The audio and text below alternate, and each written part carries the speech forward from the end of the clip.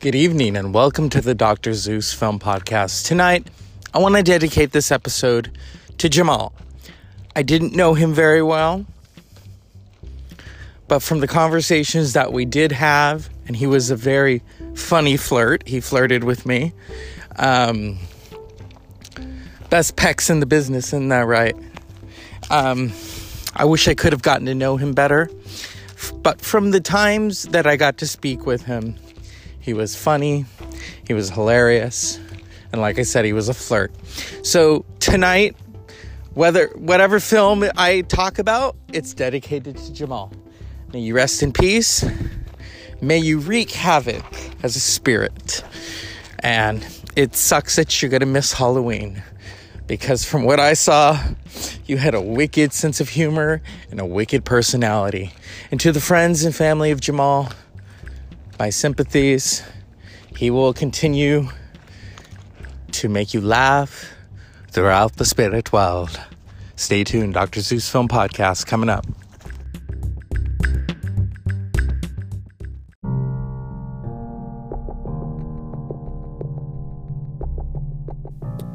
Good evening and welcome to the Dr. Zeus Film Podcast. Tonight, we're going to talk about the world of The Nightmare Before Christmas. And yes, if you're thinking about what's awaiting us in November, because that might just be The Nightmare Before Christmas, no, I'm talking about the 1993 film starring Chris Sarandon and Danny Elfman as Jack Skeleton, the Pumpkin King, Catherine O'Hara as Sally, a ragdoll scarecrow like Frankenstein, William Hickey as Dr. Finkelstein, Glenn Shaddix as the mayor of Halloween Town, and Ken Page as Oogie Boogie. Yes. Ed Ivory as Santa Claus, and Paul Rubens as Luck. The Nightmare Before Christmas, directed by Tim Burton, Beetlejuice and Batman. Actually, was directed by Henry Selick, but the story was created by Tim Burton, so my mistake, but What can we say about this? Well, for one, Disney kind of pussied out when it came to this, because Disney thought it would be too dark, so they released it under their parent company, Touchstone, and The Nightmare Before Christmas was seen as a stepchild to Disney. And then when the money started to come in, as usual, Disney said, "Oh, but that is ours." Because the merchandising, yeah. It's a good film. As I stated today, this came out in 1993, so I was a teenager. I wasn't trying to watch The Nightmare Before Christmas. I love stop motion animation, but it wasn't until 2 years ago that I watched this. My niece wanted to watch it. I thought, okay. And I'd always heard about it. There's the Funko Pops, there's the dolls, there's the action figures, there's the backpacks. They have their own section at Hot Topic. Remember Hot Topic when you could go into the store? Yeah. The Nightmare Before Christmas is this legendary cult classic. I mean, it is. We can't feature any of the songs for copyright. I could get this by.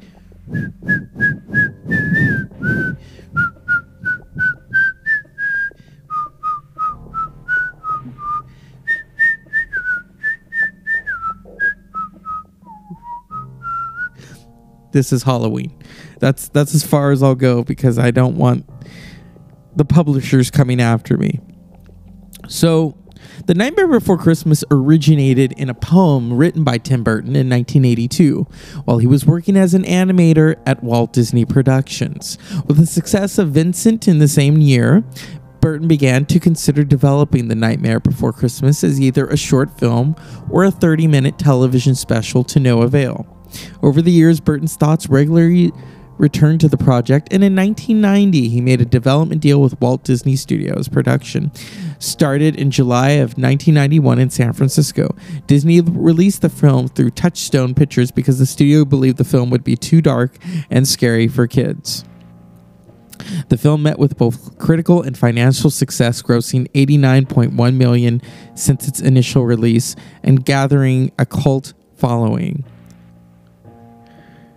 So it's not just for kids. Like I said, there's Funko. Some of these Funko Pops are like $500. That's how much the value of The Nightmare Before Christmas is. There are backpacks, there are cakes, there are candies. There are the blind bags. Kids love the blind bags. So do adults sometimes. You know, we were watching The Nightmare Before Christmas. I mean, for one, the music. You've got Ken Page singing the Oogie Boogie song. You know, the animation, the characters. It's hard to believe that Sally, that's Catherine O'Hara of Schitt's Creek, Beetlejuice, Home Alone, SVTV, you know, the legendary Canadian actress, Catherine O'Hara. Yes.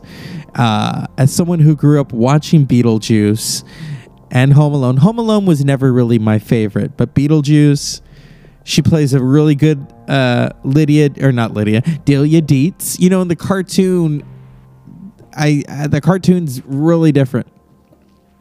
But when it came to The Nightmare Before Christmas, she is totally unrecognizable voice-wise. So, you know, she did a really good performance. I had no idea that Chris Sarandon was the speaking part of Jack Skellington. I always assumed it was Danny Elfman all the way. Now, if you don't know, Chris Sarandon used to be married to Susan Sarandon, so she just decided to take his name, you know, and has continued with it, you know. Rocky Horror Picture Show, need I say more? Also a Halloween-themed film. You know, this month we're talking about Halloween-themed films. And, you know, last night we talked about The Shining. The Shining has a cult following. So does The Nightmare Before Christmas. Now, I had recorded a show where I was talking to the kids about The Nightmare Before Christmas. But then I decided I didn't want them on the show. And I asked their dad, and he said no. I said, okay. So I have it put away for them. But I asked them, I said, why do you like this movie? And they said, because it's silly. And then they started to sing the songs.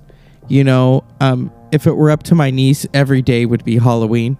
I've run into kids who all have that same feeling. Oh, it's so cool. You know, it's as if Halloween has taken on a new approach. It is even bigger than Christmas. Christmas now is about people finding that Black Friday deal. Okay. And the tree and everything. Halloween, really, I think Halloween has really taken over. Because you can celebrate Halloween in your own mind anytime you want. Where with Christmas, people kind of look at you a little funny if you've still got the Christmas lights on the house. And if this tree is still up, it's like, oh, God. That's like right out of a country song. In fact, there is a country song. I think it's Redneck Woman, where she says, I keep my Christmas lights up all year long. That was a karaoke fan favorite of one of my friends. The Nightmare Before Christmas also. A lot of my friends that I was in college with would always talk about The Nightmare Before Christmas. You know, it was a movie that so many of us grew up watching. I didn't grow up watching it, but I was aware of it. I was aware of the animation. I was aware of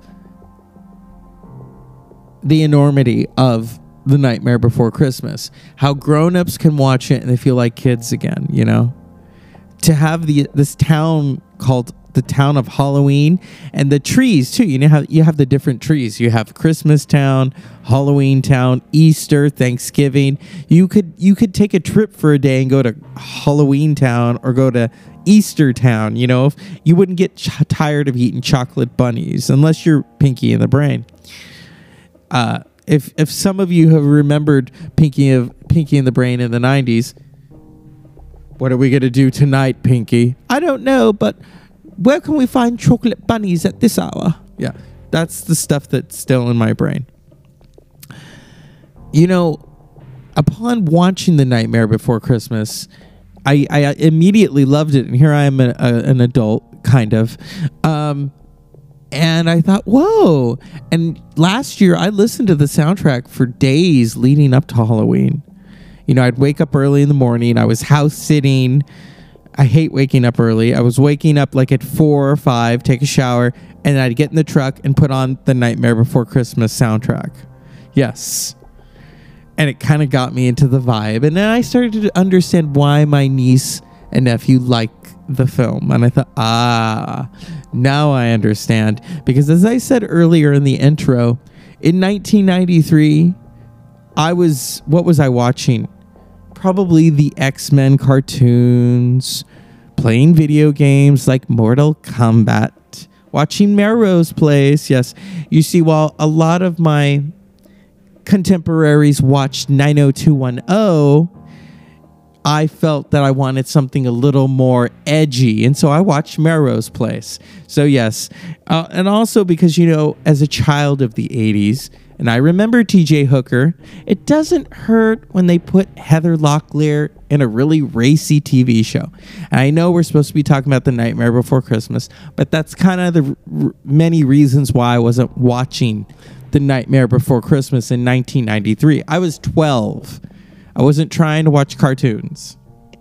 Well, maybe X-Men, that's the exception. But, you know, so it makes me laugh when people say, oh, you're just now watching it? You're kind of late to the party. I don't see it that way. And if you see it that way, you're already ready for your wheelchair and walker and your afternoon nap. You know, that's when people act a little older than they actually should be. I mean, I know people who, when they turned 30, they cried.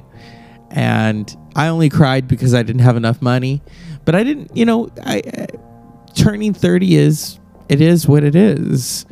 You know, there's some TMI things I could say that really were a lot better after you turn 30. But I'll leave it to the imagination, just like The Nightmare Before Christmas.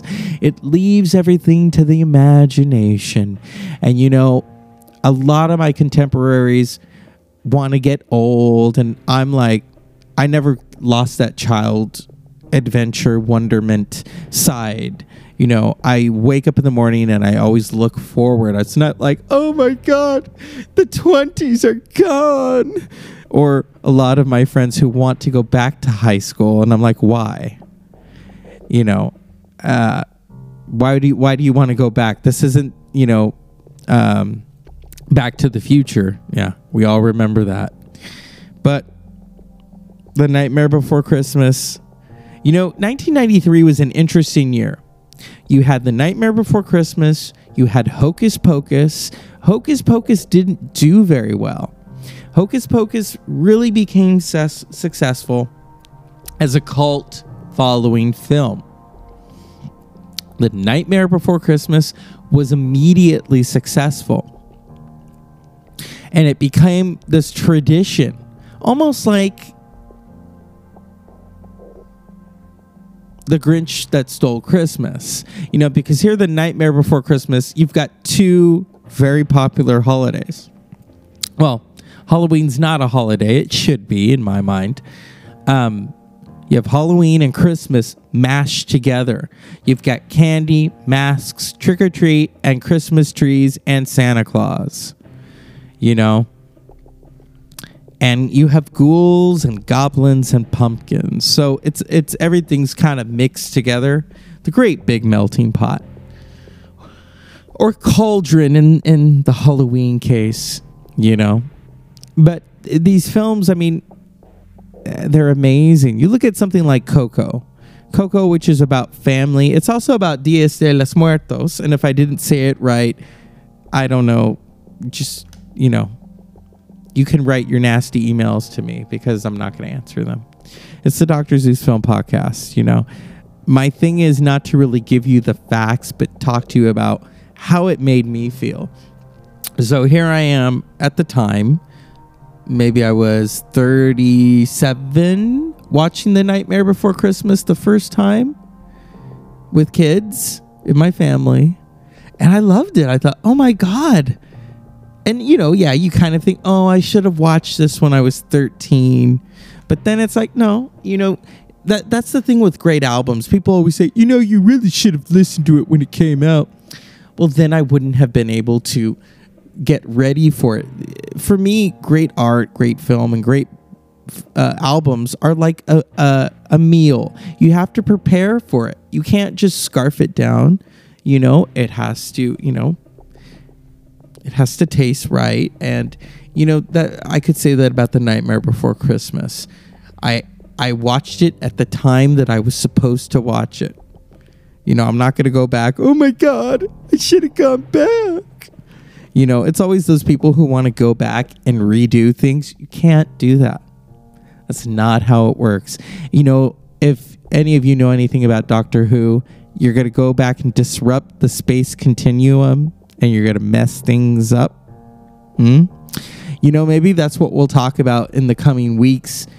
Keeping with the Halloween theme, there is a Stephen King novel called 11/22/63.